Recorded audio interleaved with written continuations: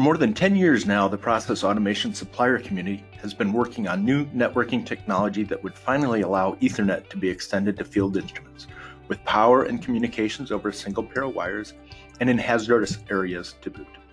In this past spring at the ACHEMA Pulse Virtual Trade Show, a consortium of suppliers and all the key standards development organizations announced that specifications and chipsets for Ethernet Advanced Physical Layer, or Ethernet APL, were ready for prime time.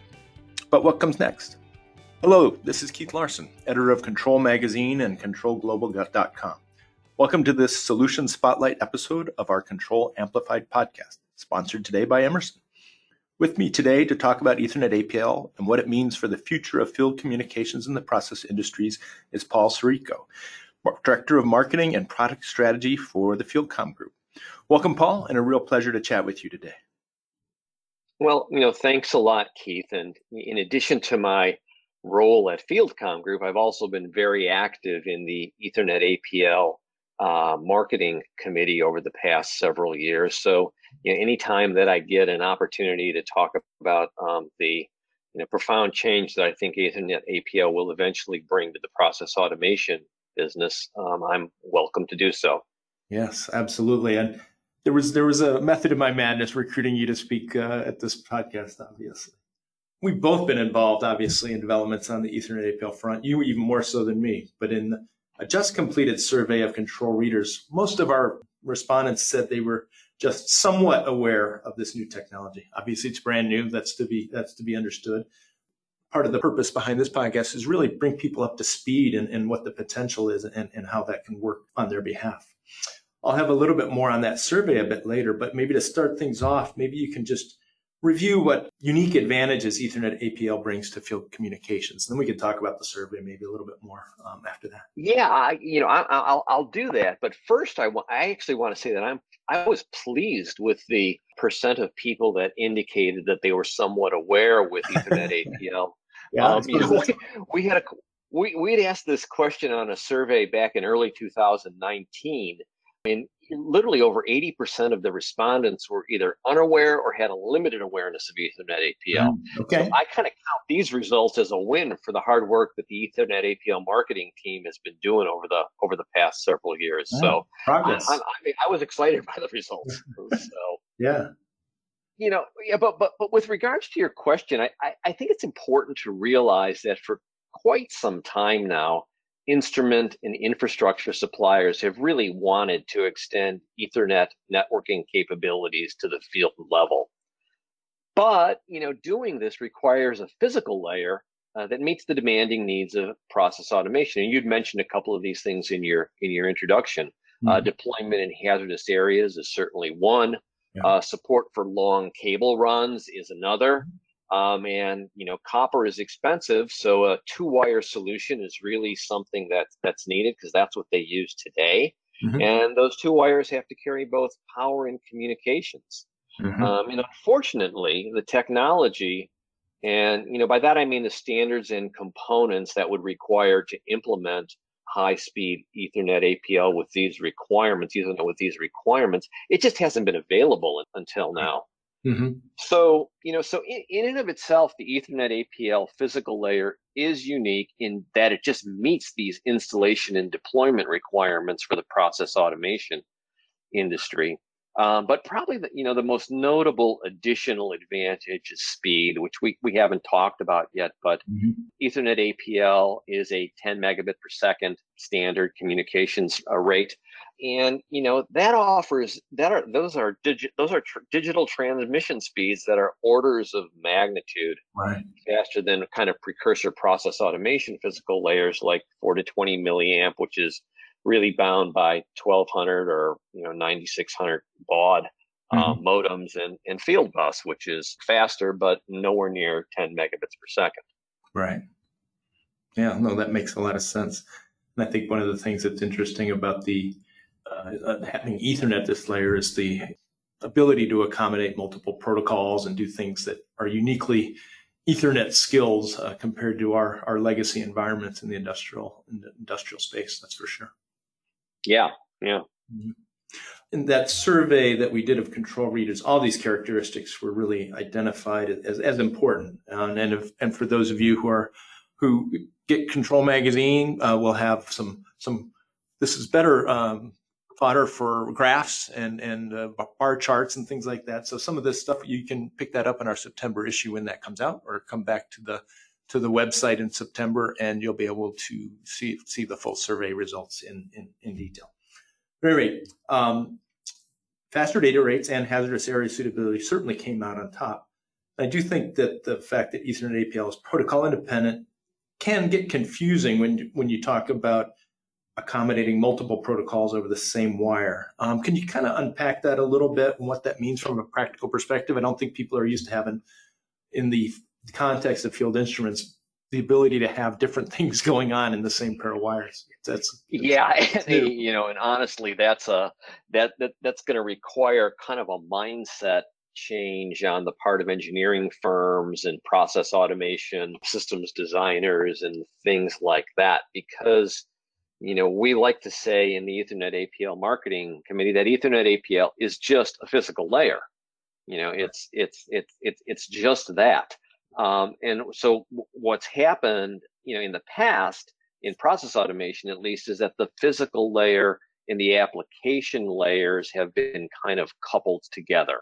Mm-hmm. So, in 4 to 20 milliamp, you've got HART, which is the application layer sitting on top of the 4 to 20 milliamp PHY, and in Foundation Field Bus and in Profibus PA, you have a digital protocol embedded into the Field Bus physical layer. Right. Now, with Ethernet APL, that metaphor has been kind of blown apart. So the physical layer is actually decoupled from the application layer. And that's, it should be intuitively obvious to anybody that has an IP network deployed in their home, and mm-hmm. You have printers on it and cameras on it and doorbells on it and computers on it and things like that. And all of those devices are using different application protocols, but they're using a common media access and transport protocol, which is IP, Internet Protocol, basically. Mm-hmm. So we've decoupled that with Ethernet APL, and I've got an example that I want to talk about, because I think that this decoupling is going to ultimately enable much flexible and simpler network designs, network infrastructure designs, and eventually new instrumentation and instrument architectures as well. But let's first address the flexible network design topic. Our 2018 Plant of the Year, FieldComm Group has an annual program called the Plant of the Year. Yeah. I know you're very familiar with it because you publish a story about it in the FieldComm Group supplement every year in Control. But anyway, our Plant of the Year winner back in 2018 was the Shell Prelude floating liquid natural gas facility located off the coast of Western Australia, well off the coast of Western Australia. Now this plant has 8,000 Foundation Field Bus devices for control, 4,500 HART devices for safety instrumented systems and fire and gas systems, mm-hmm. and over 1,000 wireless HART transmitters, I believe, for doing various monitoring and optimization and those types of analytic applications. And then they've got a whole software architecture, analytic software and stuff that runs alongside and on these, on these instruments like ValveLink and other analytic software. So, so to engineer this system, the integrator that needed to do this, they needed to at least deploy wiring and infrastructure for HART, mm-hmm. wiring and infrastructure for FF, mm-hmm. and Ethernet for the top end of the wireless HART gateways.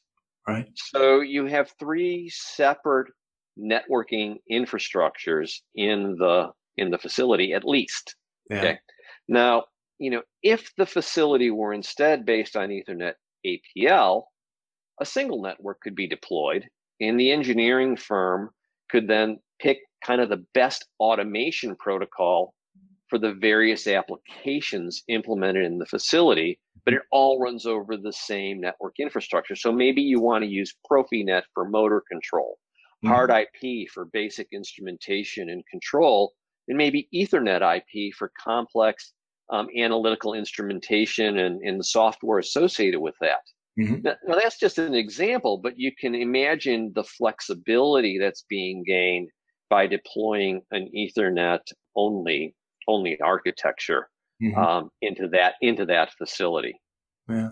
And then, so that's, yeah, go ahead. I was going to say, and then there's other types of devices that we haven't really envisioned having part of a camera, let's say, that's what I guess be a TCP/IP type of protocol, and still leverage that same infrastructure. Yeah, cameras would be a good, a basic video camera is a great example. What about a thermal imaging camera? Yeah. There's just think about the various things that are sitting on your home network today.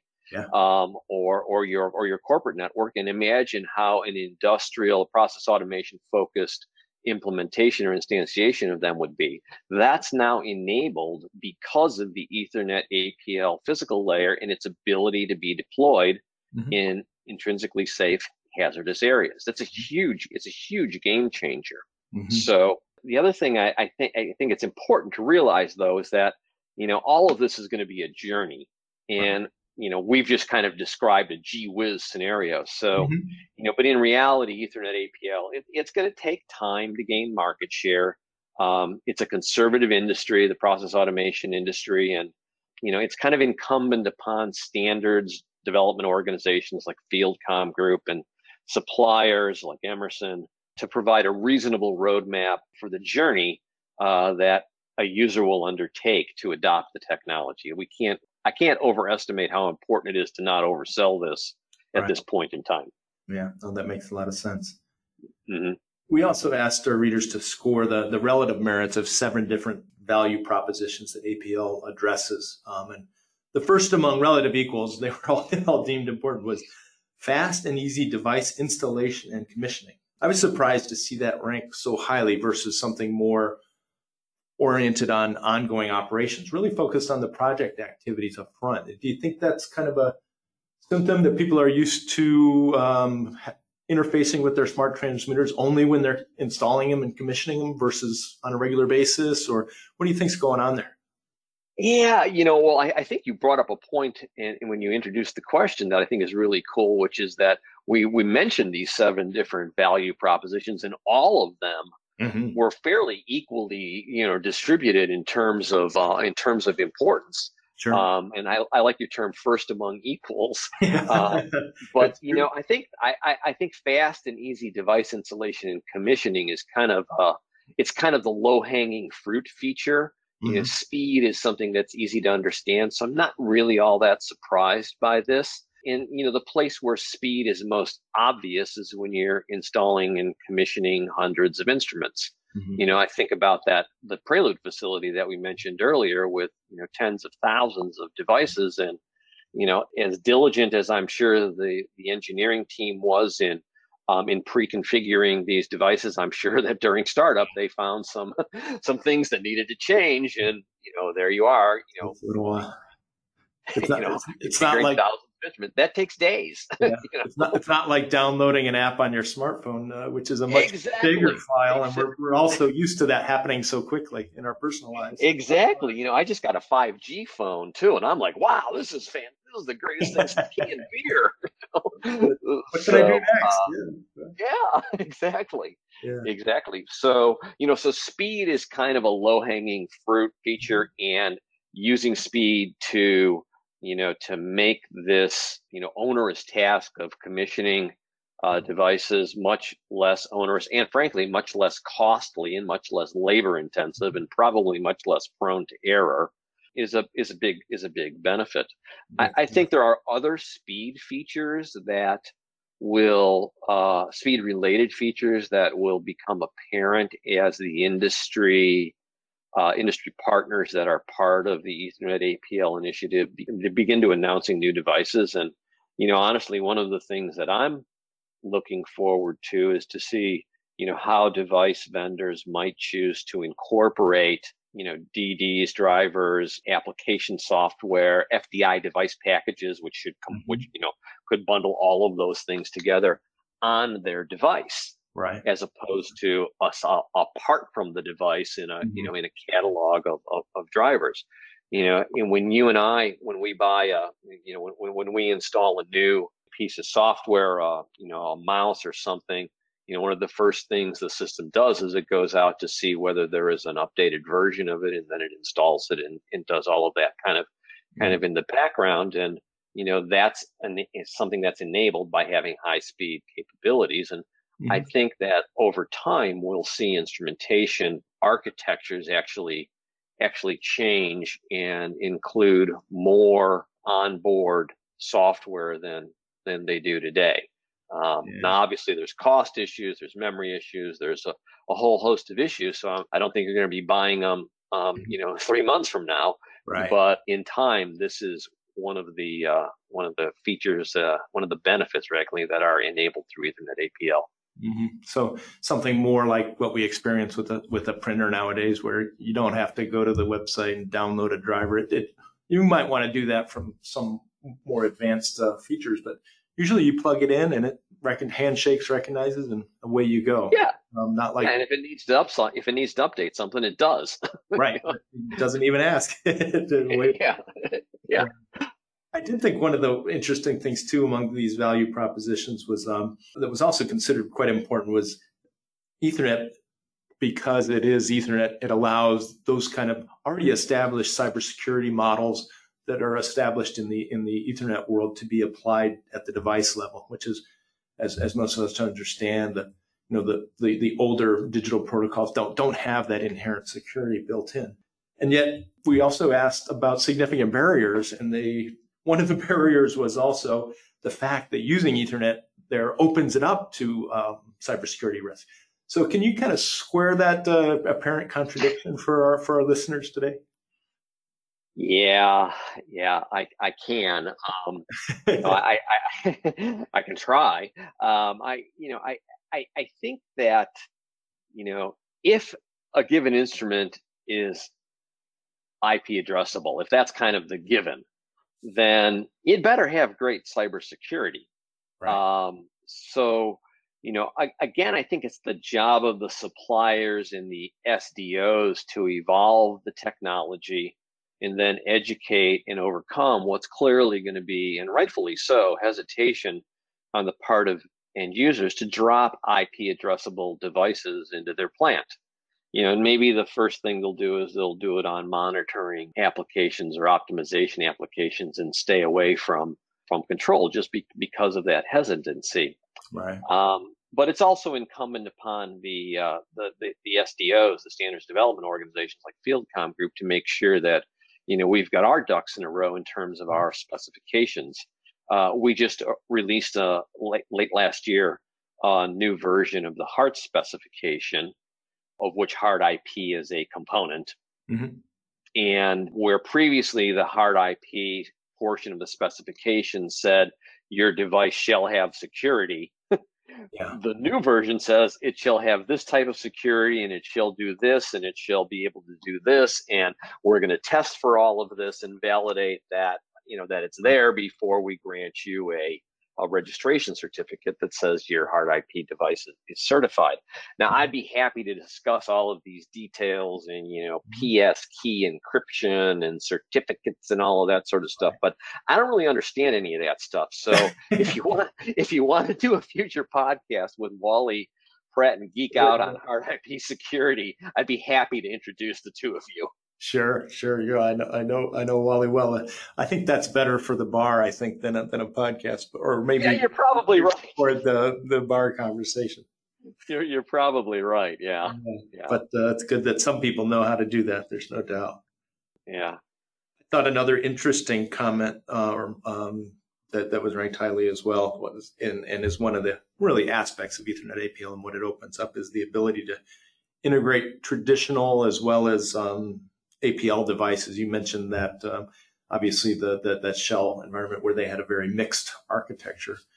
With APL, how is it that you can kind of go forward and still accommodate maybe traditional analog devices with the old frequency shift keying? Yeah. Wow. into that hardware. Hey, FSK, I actually. I'm impressed you know that. Exactly. But then Ethernet APL devices that also speak hard IP. So there is some commonality there. But then you've really got a third physical layer, as it were, with wireless HART, going over the airwaves around us. So how does that kind of commonality across those three different modalities accommodate a path forward where if you've got all this existing technology, how can you start to incorporate other new technologies over Ethernet APL in a mixed environment? Yeah, and this kind of gets to the point where where we really need to do a good job of describing the journey that an end user will be on if they plan to adopt this technology. And I went through this a little bit in the early days of wireless HART and ISA 100 when I was involved in an operating company that was actually making products in that space. And we made some recommendations. There were some pretty strong recommendations about where you should use wireless, where you might not want to use wireless, where how you might want to evaluate if you're going to use wireless. Right. And I think ultimately the same thing is going to happen here with regards to Ethernet APL. So, if you look at, what the industry would love to do is have everything in the in the plant, including all of your critical control loops, operating under under an IP addressable system. But I think it's going to be a while before the end user community, particularly in areas where there are hazardous environments, which is the primary target area for Ethernet APL, to make that leap. So it's important to have a strategy that allows for some commonality as a company migrates from a pure 4 to 20 milliamp plus, clip-on in the field monitoring and, diagnostics and configuration and maintenance and stuff to this fully digital solution. And the good news about at least the HART ecosystem is that it's very well known in the industry. So, if you're going to be learning a new networking infrastructure, with Ethernet IP, but it'd be nice to have some familiarity with the application software layer, and that application software layer is more often than not HART in the process automation industry today. So, so the asset management system, the control systems, all the things that you use in all the work processes that you use today in HART need to kind of smoothly migrate over into the HART IP world. And that'll remove a kind of a big barrier to entry for some users, because they won't have to learn, new automation protocols or new techniques. So, yeah, I think the single software environment is one of the big things. And I guess I would reference the Ethernet APL live video demo that was done at the ACHEMA show, and there's a segment where in that video where Emerson showed how in a single control loop they had a 4 to 20 milliamp device and an Ethernet APL device, and from the perspective of the operator or the asset management system, there was no difference. You couldn't, you wouldn't be able to tell one from the other unless you drilled deeper. Right. And so that makes a lot of sense. But I think some familiarity with the data models that are part of HART and have been part of HART for 40 years now. If there's some built-in familiarity of how those models are presented, and it's just like it's a semantic model basically, kind of like OPC UA talks about semantic models as well. The transport, the language is still there, even if you're speaking over a different technology. Right. The language, right? Exactly. Still the unifying. Exactly. And speaking of that, HART has come a long way since it was first introduced back in the 80s. And HART IP includes now an integrated security model, which I think you mentioned before. And that'll help address concerns over increased cybersecurity risk. What other aspects of hard IP over Ethernet can help streamline the process industry's journey into this brave new world as we journey forward?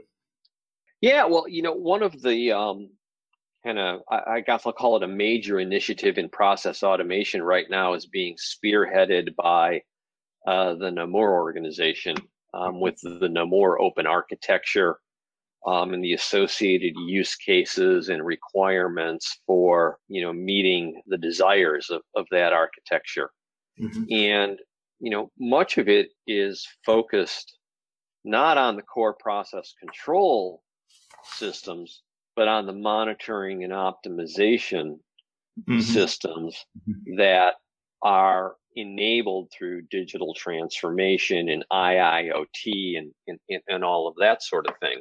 That kind of second alternate path for all that other data that's beyond the control. Yeah, and if we've seen the diagrams with the triangle with the wedge attached to it, and in that wedge where you have the plant monitoring and optimization, and then the path upward to the enterprise-wide monitoring and optimization, you end up with a lot of new applications, new analytics and things like that. But all of that is predicated on having a protocol at the instrument level that is rich in diagnostics and mm-hmm. maintenance and configurations capabilities. And HART has always been perceived as a diagnostics and configuration protocol, with 4 to 20 milliamps still being the predominant method of control. Right. And but there's a lot of merit to the claim of HART being probably the most built out diagnostics capability, having the most built out diagnostic capabilities of any process automation protocol. Mm-hmm. So that means that the underpinnings of providing the data for these NOA use cases and the requirements and all of that sort of thing has been there, and it's been there for decades. Mm-hmm. So the challenge is always with HART has always been getting the information out of these 4 to 20 milliamp 1200 baud devices. Right. So I think that Ethernet APL is going to dramatically simplify that. There's not going to be a lot of gateways. There's not going to be a lot of translation of data between different levels of the network, and it's going to simplify things. And what better way to take advantage of that than with the protocol that already has all of the bells and whistles needed for doing not advanced diagnostics and analytics and things already built in. Yeah, that makes perfect sense to me. That's for sure. Mm-hmm.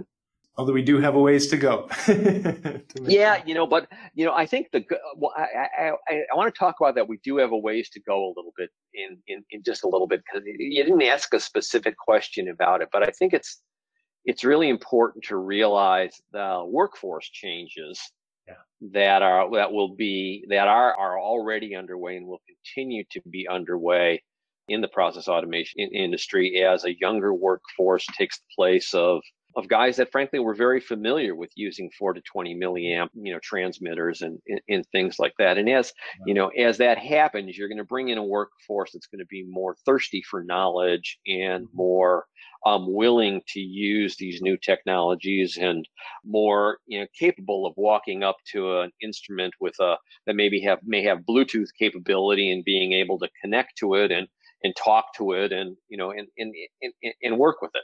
So I see the Ethernet APL technology coming out at exactly the right time for the market to transition as we continue this kind of ongoing cycle of retirement and rejuvenation in process automation. And those people coming into the profession, if they've got any kind of networking training, it's probably on Ethernet. That's probably for sure. Yeah, exactly. Exactly. Come on, it's our kids, right? It's we tell them how do I get this camera to work? We ask them, absolutely, no doubt about it. Exactly. So. Well, it's going to be an exciting journey, and I think the timing is good, but many issues to be resolved. And we're starting the journey today with this podcast to help spread the word so people can understand better where to contextualize these new products and new architectures that are coming out from the supplier community as we move forward. So Paul, I want to really thank you so much for sharing your insights with us today. You're very welcome. It's been fun, and I look forward to listening to the output and reading the content in the September issue. Sounds great. For those of you listening, thanks also for tuning in. Thanks also to Emerson for sponsoring this episode. I'm Keith Larson, and you've been listening to a Control Amplified podcast. Thanks for joining us, and if you've enjoyed this episode, you can subscribe at the iTunes Store or at Google Podcasts. Plus, you can find the full archive of past episodes at controlglobal.com. Signing off until next time. Thanks again, Paul. Really appreciate it. You're welcome.